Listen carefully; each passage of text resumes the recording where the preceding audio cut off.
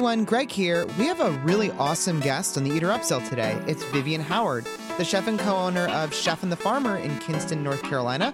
And you might have seen her on A Chef's Life on PBS. So we're going to be talking to her, but actually I am not going to be talking with her. This episode features a conversation between Vivian, Helen Rosner, and Eater's editor-in-chief, Amanda Kludt. So I'm going to be listening along with you. Here we go.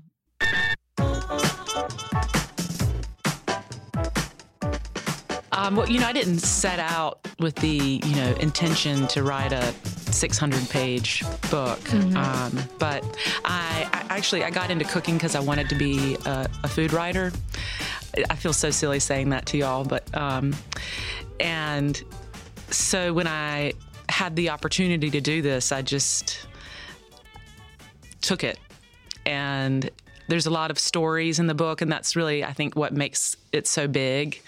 And I fully intended or expected my editor to slash it and take a lot of it away, but they didn't. And so, I guess that's why it's so big. Yeah, no, it's beautiful. Can you go over a little bit about the organization of the book? Because I think it's not super traditional. Wait, before we do that, though, I have to marvel at the physical size of this for those of you who have not picked it up yet because of our audio show, picked up the sheer enormity of the physical object that we're describing. This is 567 pages or some huge, that's a huge number. And it's a physically tall and wide book. Yeah, it weighs the same as my daughter did when she was born. People talk about their cookbook as delivering a child, and you literally birthed a human baby. That's true.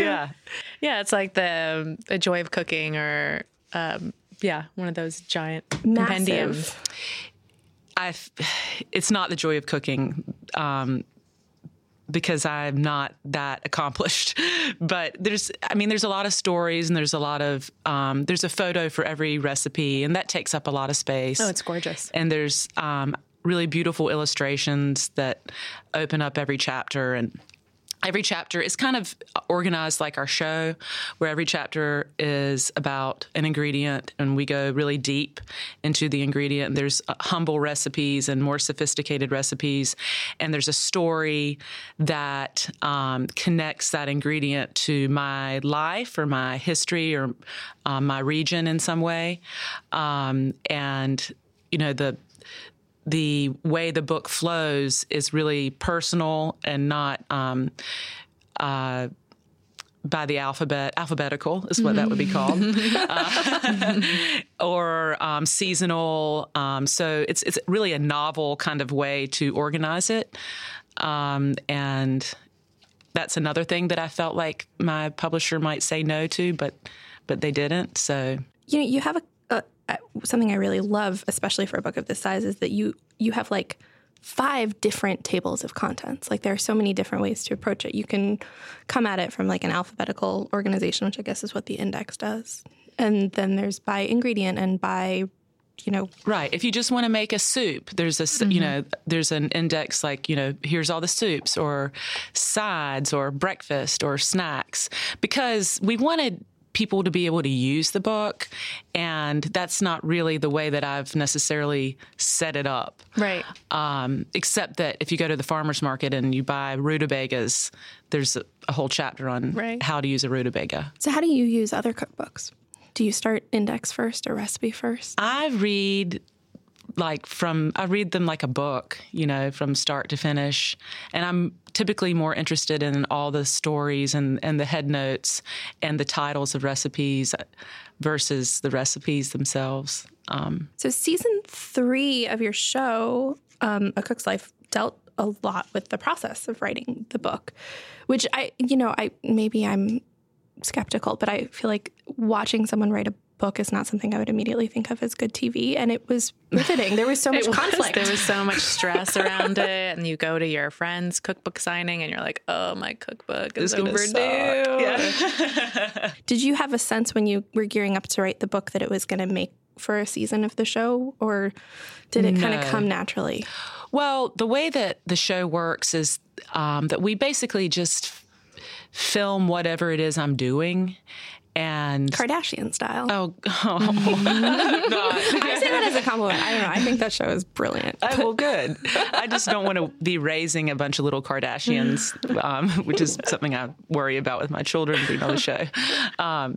But so it's like what I was doing.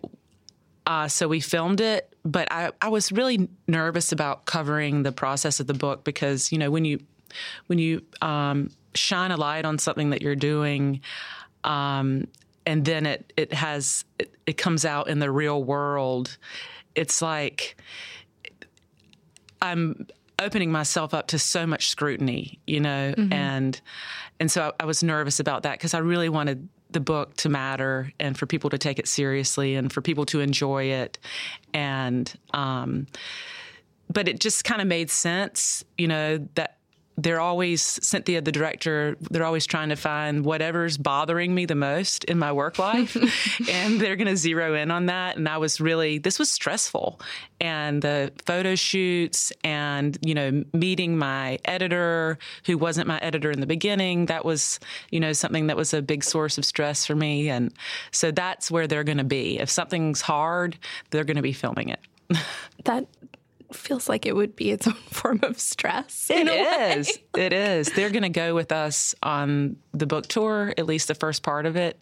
And there's always there's the stress of the event or whatever I'm doing. And then there's these like little gnats in my ear everywhere that are, sorry to call them gnats, but you know what I mean? They're just very close and trying to catch everything that I'm doing.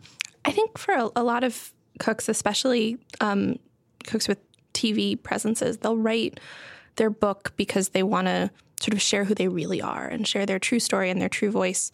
And that's often because these are folks who are like hosting competition shows or are doing stand-in stirs. And in your case, your show reveals pretty starkly who you really are. Yeah, people already know a lot about me. And so how did you translate that to the book as an additionally autobiographical object? Well, in the show, you see who I am based on what I'm doing at the moment, and a lot of the stories in the book are related to my childhood or Eastern North Carolina's history, people that I've met along the way. One of the stories I write is about Miss Lily, who teaches me a lot on the show. She taught me to make biscuits. She taught me to stew rutabagas. She teaches me how to be humble all the time. And then another story is about Miss Barwick, who teaches me to make hand pies, and just the additional impact that they have had on me that you don't necessarily see in the show. And this comes up in the show a lot, but I know from reading the intro to the book, you did not always approach food this way. And so I think our audience at home might not know the show or might not have read this yet. So can you talk a little bit about how your approach evolved? Because I know when you first moved back home, you brought all of these tricks you learned from New York and you wanted the farmers to grow vegetables just for you. And then you had to learn that actually you're going to cook with these native ingredients. Right. Yeah. When I moved back to North Carolina, I was not in love with the idea of being there. And I felt in a lot of ways like I was like the failed cliche, if you can make it in New York, you can make it anywhere. And well, I couldn't. So I came home and like that was like really painful. And so I was still very much connected to New York culture and the restaurants and ingredients. And so I think I was really kind of arrogant and I did not see the food that I grew up eating as valuable or interesting or multi-layered or anything like that. And so I was cooking like sad versions of things that I had done here or seen here. And, I think I'm being a little bit hard on myself. The food was good. It was fine, but I wasn't speaking to anyone. And so by a little twist of fate, I ended up making this barbecued chicken that was in the spirit of Eastern North Carolina style vinegar-based barbecue. And people like were crying, not really, but this is the blueberry barbecue chicken, right? Yeah. Which I mean, that's such a perfect twist too. You made it your own, but it was very much of the place. Right. It was familiar but different, and it doesn't compete with anyone's memories of their own barbecue chicken, but it touches people, I guess. That's really interesting, the idea of competing with memories. I never really gave this much thought, but it feels like it makes a lot of sense that when you want to connect to someone's sense of nostalgia, it's a delicate balance. It is. I think you want to get close enough that you remind them of it, but you don't want to try and replace it or top it. Because I think you'll always fail. You know, that's the whole like ketchup thing. You know, like homemade ketchup. Just stop making it. It's never good. Yeah, I mean, because that taste memory is so imprinted in us. It's just like encoded in our DNA. If you're a Heinz person or a Hunt's person, and then nobody is anything else. Right. It's like nobody is a house-made ketchup person. No. And if they are, they're lying. They're lying. Horribly. And I can appreciate some house-made ketchups, but I'm still going to buy Heinz and favor it, especially like if I'm in the car alone with some fries. Oh my God. Yeah. Are you also a mayo partisan? Are you Duke's ride or die? I am. Well, you know, it's interesting because I was raised on Miracle Whip. Shut up. I know. Me too. I know. It's Really? Oh, yeah. I'm learning Big so much time. about both of you. Yeah. Wow.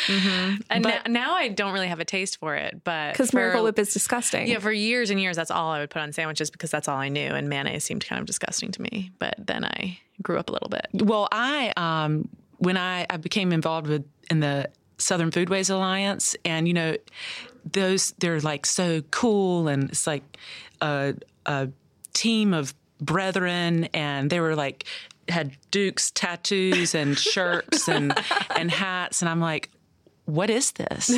And I just played along. Nobody was wearing a Miracle Whip shirt, that's for sure. And so I went home and got some Duke's and actually kind of fell in love with it. You're converted. I'm converted. I mean, I do think that Duke's has more in common with Miracle Whip than it does with Hellmann's. They both have that very sweet element to them, Well, but now- it doesn't have the gross thing that Miracle Whip has going on. If I'm correct, Duke's doesn't have any sugar in it. Really? That's its defining kind of characteristic. But it has like a lemony thing. I don't think it has lemon in it, but it calls to mind that. And, you know, I know this because we just did a mayonnaise episode. Oh, wow. That's going to be controversial. And we did a blind. We like stripped. Did you make your own and then? No, we tasted Duke's, Miracle Whip, Hellmann's, and Blue Plate. Oh, yeah. All blindly, you know, no clues or anything.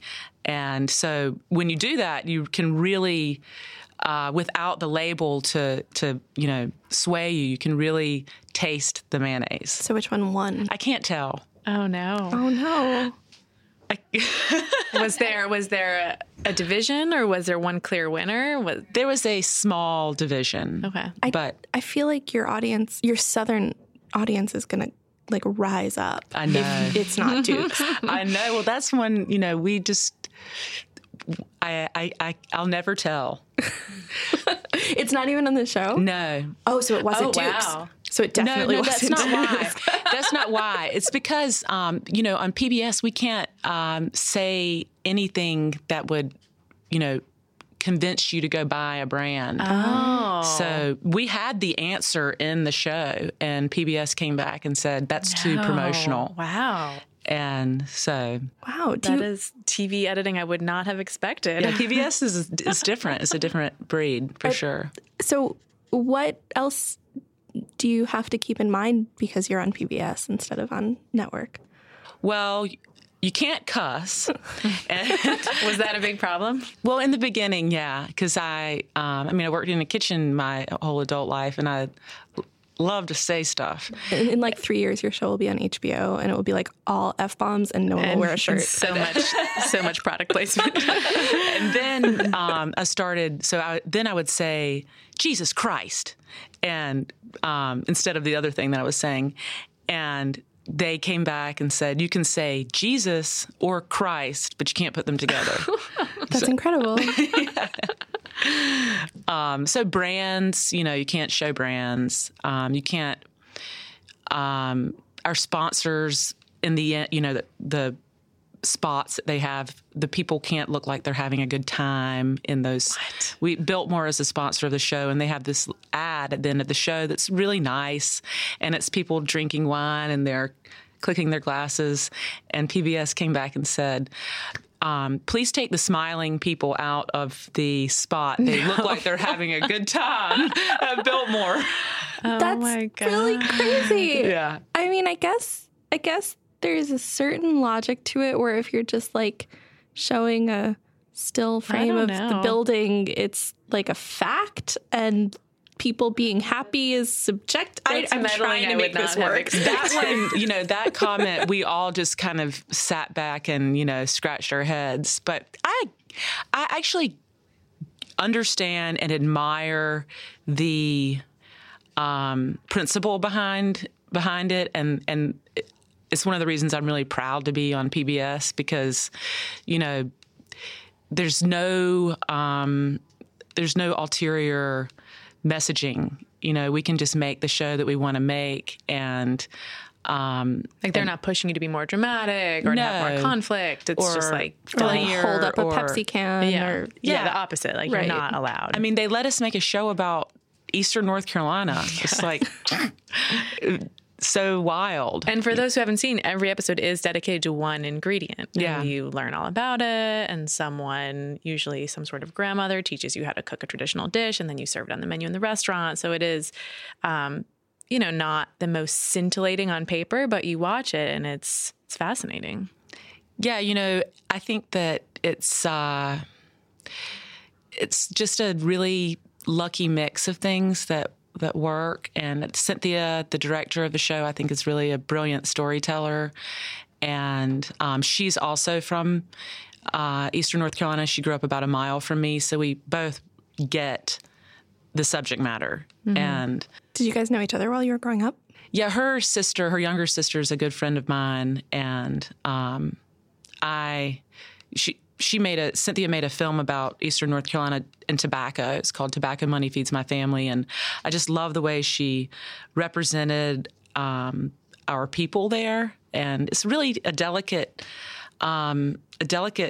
thing when you're trying to tell a story about rural folks, and wanting to highlight their wisdom and their way of life. And so anyway, yes, I knew her growing up and approached her about doing this project. So you do strike that balance really carefully in the show, where you're sort of respectful and appreciative of the wisdom of people who are older than you are, or people who might come from like a slightly different social or cultural group, without pushing it into this realm of like they are mystical figures and like they don't have humanity beyond what they can teach to us, which is really extraordinary. I mean, I'm assuming that was an intentional choice in how you constructed the show. Yeah, absolutely. I mean, our goal is really just to show all people as people, myself included, and I am appreciative of the people that we have on the show because they let us do that, and they're honest and they're open, and they share so much of themselves with us. But yeah, there's no reason to make people what they're not, I guess. I think it's refreshing and people are responding to it. Have people approached you for more opportunities now? Like, I'm sure the cookbook was one, but is there more because of the show and the success of it? Not really anything that I want to do. Mm-hmm. No, like Vivian Howard, the movie. Well, actually, that's interesting. Oh, really? There was someone approached us about a series, like a dramatic series on television that would be based around my life. This will be the topless swearing HBO show. Yes, exactly. With the branding everywhere. But I don't want that. Right? No. But it is a kind of, there's a good narrative there about you. I mean, for our listeners who don't know, you left home when you were, freshman in high school to go to boarding school because you were so desperate to get out of the countryside, and then spent, I don't know, the next decade escaping home. And then you were called back to home after spending time in New York and in Argentina. So I think I would totally watch I would this. buy that script. Yeah. Well, the other thing that they said, which I thought was really interesting, is that they've tried to do restaurant-based things before because, restaurant culture is so hot. But because it's always just been based on the restaurant, it's never really worked. So they felt like this was a different angle. They're also interested in like a Southern strong woman. And I just saw like this Reba McEntire thing happening, and I'm like, no. It's something we actually talk about pretty frequently in the Eater office, is how frequently TV and movies try to show food culture and how absolutely consistently they completely fail. I know. I get excited about this is going to be it, and then I watch it and I just get so pissed off. Oh, yeah. We went to see Burnt as an office, and it was horrifying. You were burnt, I'm sure. It was by so bad. And, they'll always be like, and such famous chef, like, consulted and was there on set every day and made sure everyone held their knife properly. And then it's garbage. Yeah. It's so depressing. Because I mean, there is such natural drama to a restaurant and to a kitchen, but I guess you can't just be like, oh, food is trendy. We'll make the main character a chef and it's done. It's so interesting to me because you're right about the knife work and holding a knife. I watched a movie where they're like commenting on how great his knife work is, and he's like sitting there like jamming it on the cutting board. It's the most ridiculous thing I've ever seen. But who's the actress who did the ballet? Natalie Portman. But Natalie Portman can learn to be a prima ballerina, right? And we can't have a chef learn to an actor learn to hold a knife. Yeah, I mean, I wonder why it never really lands. Maybe I need to the consult. good people aren't saying yes. Yeah, no, Maybe that's you right. need to get in there and fix it. Yeah, maybe. I'll consult. It just doesn't have to be about me. How about that? Right. You don't need to sign away your life story for them to mangle. Did you think that you were going to be a star? Like, did you expect that your life would take you in this direction where you would have your face on the cover of a cookbook? Well, I don't really think of myself as a star, and so no. And But you technically do star in a TV show. I did, about but yourself. no, I'd like host. Right. I mean, you can call it whatever you want, but Amanda and I are going to quietly behind your back refer to you as a star. Well, thank you. All my sisters, they call me a star. They're very proud. And my dad he's always called me big time. So maybe I was destined for this. But, it makes me a little bit uncomfortable. Like, I'd like to turn the book over right now and look at the backside. Well, your hair is different now. Yeah, it is. That's, when I was done with the book, that's when I cut my hair. And I was talking to my editor and I said, I just got a major haircut. He said, that's very common when people, turn in a book or they want a change. So It's like the breakup haircut. I guess so, yeah. Like when you get out of a relationship, you're like, okay, like I'm going to. Yeah, I did it as soon as I had my baby. The next week, the first time I left the house, I got a haircut. Because Really? I was like, I need a new something. I need to be a new person. Cynthia, though, the director of the show, was very upset. That you cut your hair? Oh, no. Yeah, because I shouldn't really change my look mid-season. Right. And Again, like a secret of television that never would have occurred to me. yeah, because we Do you have to go back and film things for an older episode? Well, we do all the parts where I sit in front of the camera and talk. We do all of those in 2 days. Mm-hmm. And so I just change shirts. Right. And so it won't work if my hair is different. You could get extensions. We'll make it. have ways to make it work. We'll make it work. And I can pin it back in some I'm like, weird can way. I just say, hey, y'all, I got a haircut? But we have a little while till that matters. So I'm hoping it'll grow. Sure, time heals everything. But Helen was asking if you always wanted to be a star, and you were about to be very humble about it. But I think in the intro to your book, you mentioned that you wanted to make it big in New York, but you thought it was going to be in maybe writing or I wanted to be a advertising at some journalist. point? Yeah. Well, I got a job in advertising, which was the closest thing I could get to a job in journalism. So, I wanted to. I guess I've always wanted to be a storyteller, and don't we all want to feel like the work that we do is really good and noticed by others? Yeah. Yeah. I mean, we're both journalists, so yeah. Yeah. I mean, I can believe that what I'm doing is quality, but until somebody else tells me it is, I have a really hard time believing it deep down, I guess. Yeah. I mean, everybody needs external approval. Just like those people who say that they prefer house-made ketchup. Like, anyone who says otherwise is totally lying. Yeah, they're totally lying. Everyone likes bottled ketchup and approval, right? Yeah. That's pretty universal. And if, that's one of my issues with my profession and many of the people in it, is that we're required to wear this shield of armor that implies we know everything there is to know about food, and that we're some kind of transcendent badass. And I just don't believe that. And I don't believe that those people believe that. And when you say your profession, chefs, you wear so many hats. Do you think of yourself still as a chef? I don't know how I describe myself. I think a chef is someone who runs a kitchen and does it on a daily basis. And I don't do that right now. I would like to do more of that, but maybe on my own terms. So I don't know. I don't know how to describe myself. That's a good question that I should probably figure out. You don't necessarily need to. It's cool. We're just getting into therapy territory.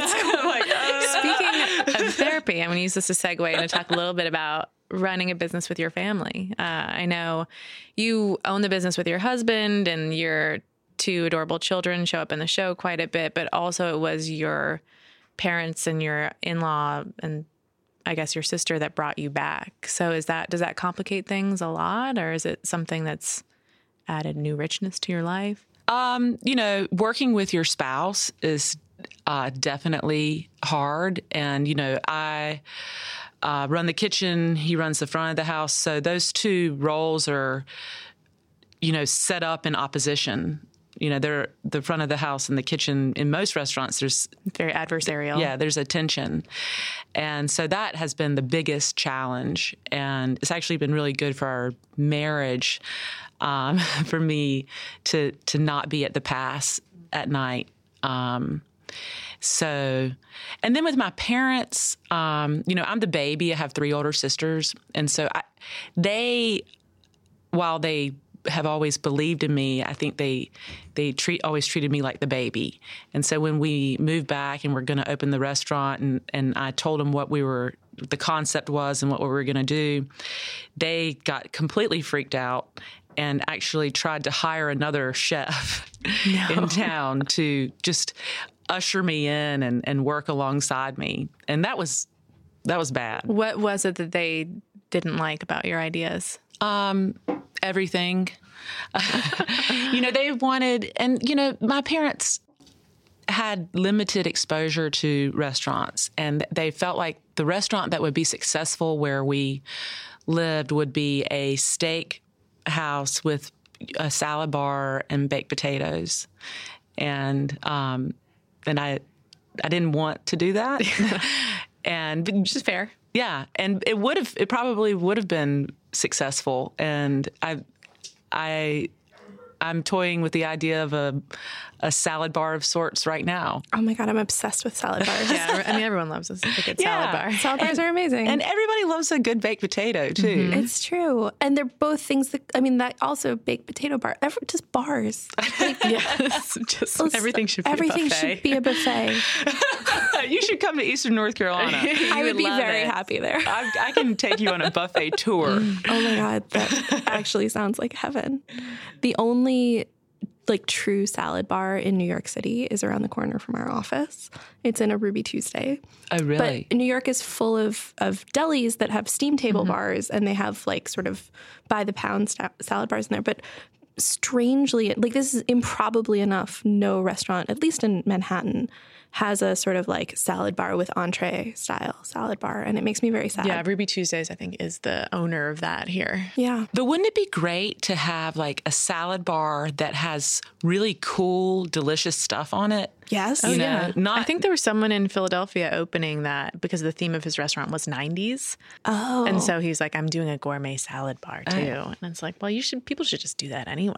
I Yeah. went to a steak and baked potato and salad bar restaurant in Western North Carolina that I now cannot remember the name of. It's like a mini chain that's based in Tennessee, and it's like Peddlers. maybe? The Peddler. Yes. They come out and cut your meat for you. Yeah, they bring everything about it was the most spectacular throwback experience. They literally bring out a tray of raw steaks, and you pick it, and they cut your ribeye off of and it was amazing. But then they cook it? And then they cook it. And the salad bar was this like jeweled wonder of like a $7.99 salad. It had caviar in it. I mean, really? it wasn't Wow. like caviar in quotes, but like there was some fish roe of some sort in Right. and there was soup in the salad bar and like a giant wheel of cheese, and it was magical. One of the restaurants I write about in the book, it's called The Baron and the Beef, and it was my favorite place as a kid. We went there on Friday nights, and their salad bar had smoked oysters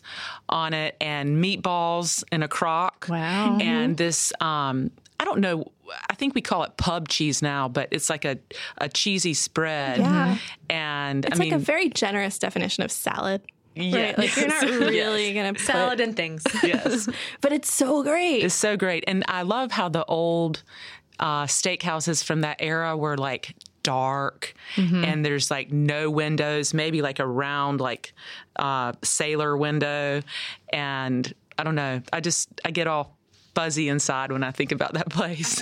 So this will be your next restaurant. Maybe. Oh my God. It will be my favorite restaurant in the entire world. I will move to North Carolina to hang out near your restaurant. Well, get ready. So ready. Well, and you already have the two spaces in that town. Are yours the only two restaurants? It's a pretty small town, like 20,000 people. There are other restaurants, and the Baron and the Beef is still there. Okay, that's Oh, good. and is it the same as always? Yeah, but you know, it's not quite what I remembered. But Have the they salad added, like, bar is quinoa? no, it's just the beef is not like what it used to be. But the salad bar. The salad bar is the same, and Maybe you could talk to them, strike a deal, come in, partner up with them. I don't think they'd like me that much. And you're like, no, thank you, we're fine. Yeah, we've got this figured out. So I imagine a lot of the folks who come to your restaurant are people who are fans of the show.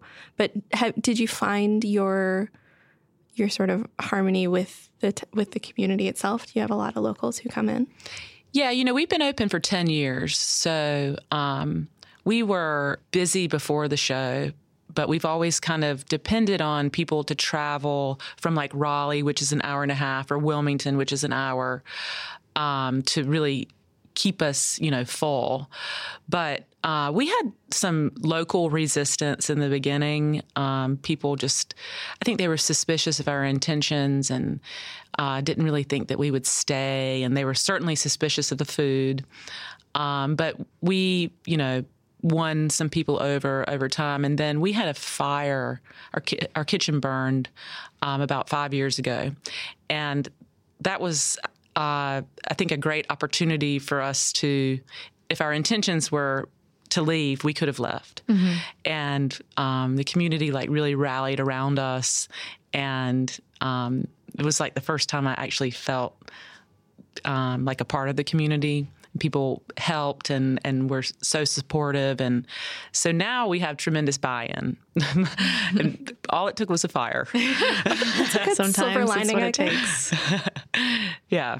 A fire is one of, if not the worst things that can happen to a restaurant too. I feel like it's And it's so not completely devastating. uncommon Yeah. either. Yeah, no, and it's the way that ours happened is crazy, and it's something that I think that more restaurateurs need to know about.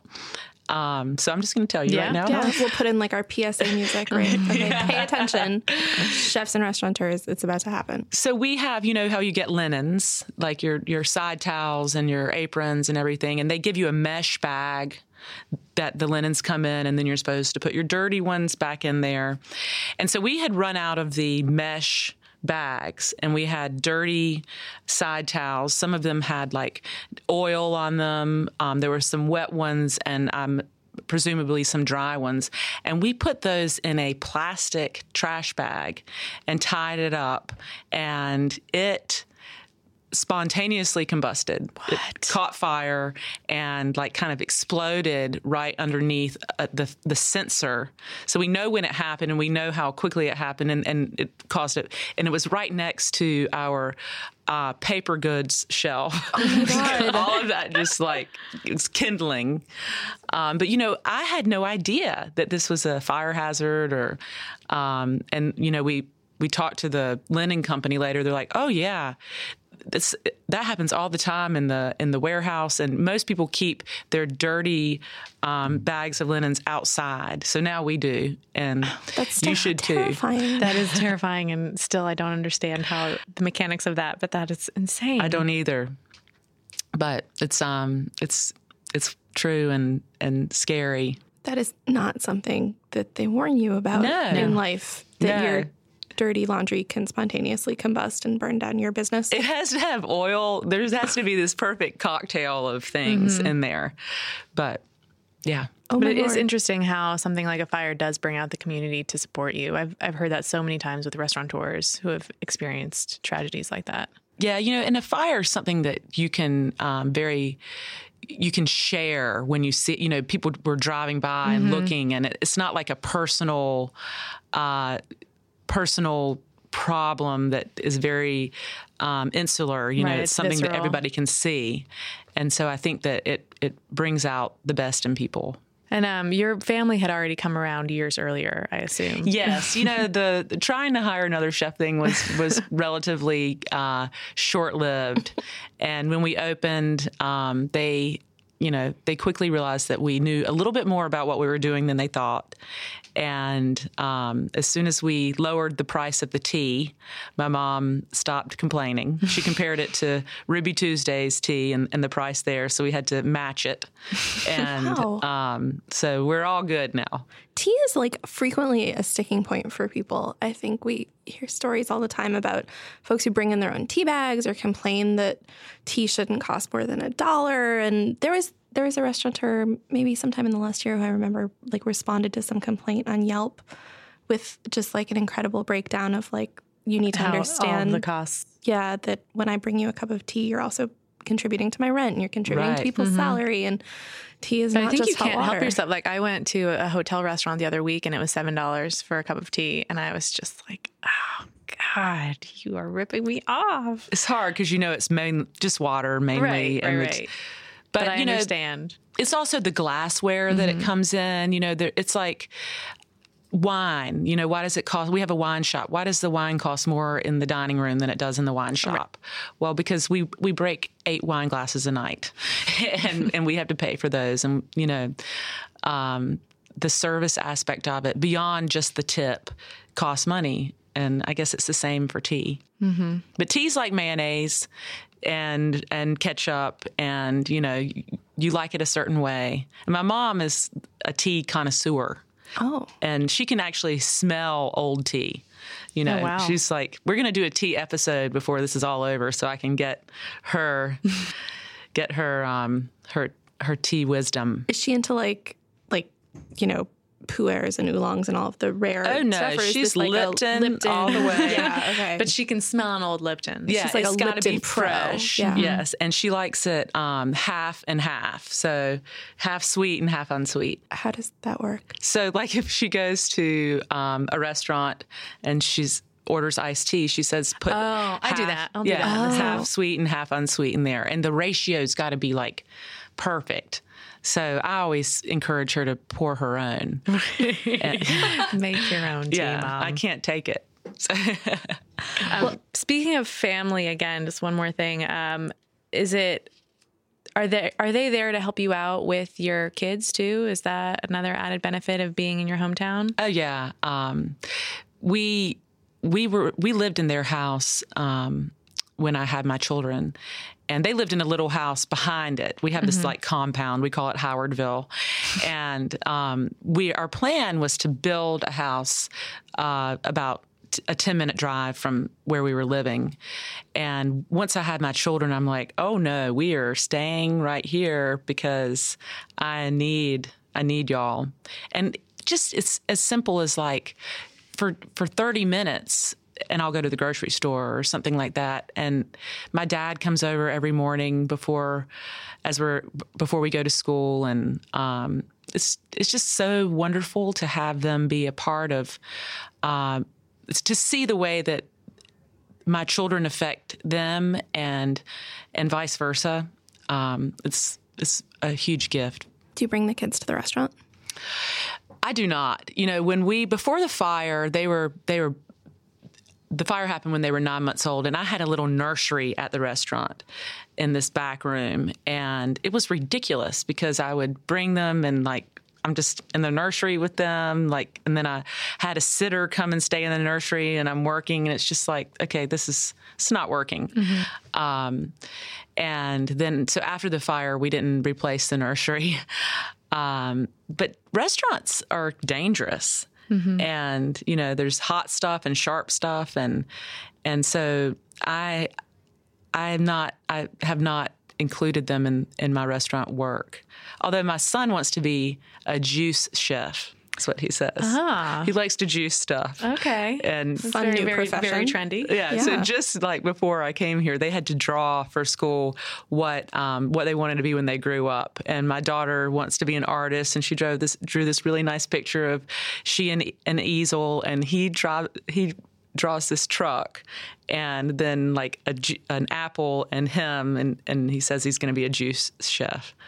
So I bet he's the only one in his class. So great. If he's not, then we know that something's up. I know, really. I know really. like 6 kids in his class all want to be juice chefs. And They will now. Well, Vivian, we have come to the time in our episode what we like to call the lightning round. I'm always scared of these. Yeah, no, it's super fun. easy. It's going to be really fun. We have literally no idea what questions you're about to get, though, so maybe it's going to be terrible. Our Eater New York editor, Greg Morabito, usually my co-host on the Upsell, recorded a couple of questions for you that we're going to pipe in and just answer them however you want. Hey Vivian, how's it going? It's Greg Morabito, the other host of the Eater Upsell. I hope you've been having a great time with Helen and Amanda. I just have some lightning round questions for you, things I would love to ask. Okay, lightning round question number 1. What seasonal vegetables are overrated? Oh, Lordy. Seasonal vegetables that are overrated. Well, kale. Is that even a seasonal vegetable anymore? No, it's always there. Okay, how about the seasonal vegetables that are not overrated? Tomatoes? Those are the best. Peaches? That's not a vegetable, but I love a good peach. Jerusalem artichokes? Oh, that's a good one. Unexpected choice. Yep, that's my answer. All right. Next question. What's one thing we'll never find in your restaurant under any circumstance? House-made ketchup. Good callback. There we go. Yes. Excellent. If only that had been the last question, it would have been the perfect framing device for this episode. But stick with us through a few more questions, even though we reached a natural closing point. We'll find another one. Yeah, it'll be great. Next question. What's something that people don't understand about the South and or Southern cuisine? I think people believe that Southern cuisine is all about the meat, and I think it's all about the vegetables. And I just wrote a 600-page book, and there's no recipe for fried chicken in it. That's like a major fact. I feel like that's the law, is if you write a cookbook these days, it has to have a fried chicken recipe in it. Yeah, and it was actually a source of angst for my publisher. And I'm like, I'm not writing. I'm not going to add to the conversation with my recipe for fried chicken. Right. So you could have added like a sidebar that was like 7 other cookbooks that have pretty good fried chicken exactly. recipes. Exactly. If you need them. All right. Next question, please. What's one skill you wished you'd learned when you were young? I wish I could play an instrument, the piano. I wish I could play tennis. I think it's a great sport for adults. Is tennis I guess it is a skill. Yeah. Yeah. Mm-hmm. It's not too late. Do you play? Well, I my senior year in college, I had to take PE, so I took tennis thinking that I would learn. And what I figured out was like everybody else that was taking tennis knew how to take it, knew how to play. And so I was like, nobody wanted to be my partner. And I almost didn't graduate because I couldn't pass tennis. It was awful. I played tennis in high school because you could be stoned when you played tennis. Oh, That is a great reason. that is a good reason. It's just real laid back. I was forced to take tennis lessons until I was about 12, and then I ran wow. far away from it. My children are 5, and I already have them in tennis. Good. I was like, we're I'm going to do that this. to my kid. Yeah. I'll get stoned and play tennis. It'll be really fun. Exactly. Good family activity. Do we have more questions? When people recognize you from TV, do you think it's fun or does it make you uncomfortable? I don't think it's fun, but It's not like oh, so flattering. yeah, no, No. it doesn't make me uncomfortable. It makes me feel, I'm always like, I know I just let them down because I'm really not that exciting. I think it's sometimes better not to meet the people that you admire on television because the curtain is pulled back. Has that ever happened to you? Have you met a hero and been like, oh, I wish this had not just happened? Yeah, with some chefs.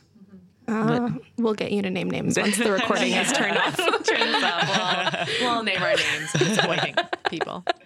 I think we have one more question. Isn't that right? When people ask you for advice about pursuing a career in the kitchen, what do you tell them? Culinary school or just start working? Just to start working, for sure. I also say whenever young people ask me about being a chef, I say, I'm not encouraging you not to be a chef, but there's a lot of other careers in the food industry that don't require you to work every night and holiday for the rest of your life. So That seems like pretty good advice. yeah, and you should always work in a restaurant before you make that leap. To culinary school or To culinary school. And you graduated culinary school. You went. Yeah, I went. Yes. All right. We'll read a lot into that. Vivian Howard, thank you so much for coming by the Eater Thank you. Upsell. You can pick up her book, Deep Run Roots, in bookstores and on websites and pretty much anywhere else. And watch A Chef's Life on PBS, where you will not see the labels of any mayonnaise. Nope. Awesome. Thank y'all. The Eater Upsell is recorded in Vox Media's studios in beautiful Midtown Manhattan, and also sometimes in our satellite studio in sunny Los Angeles, California. Our producers are Patrick Bulger and Maureen Giannone. Our studio team is Alex Ulreich and Miles Ewell. Our associate producer is Kendra Vaculin. Our associate producer and editor extraordinaire is Daniel Janine. And your hosts are me, Helen Rosner, and that guy over there, Greg Morabito. But the most important person in the creation of this entire thing is you. Thank you, beautiful listener, for being exactly who you are.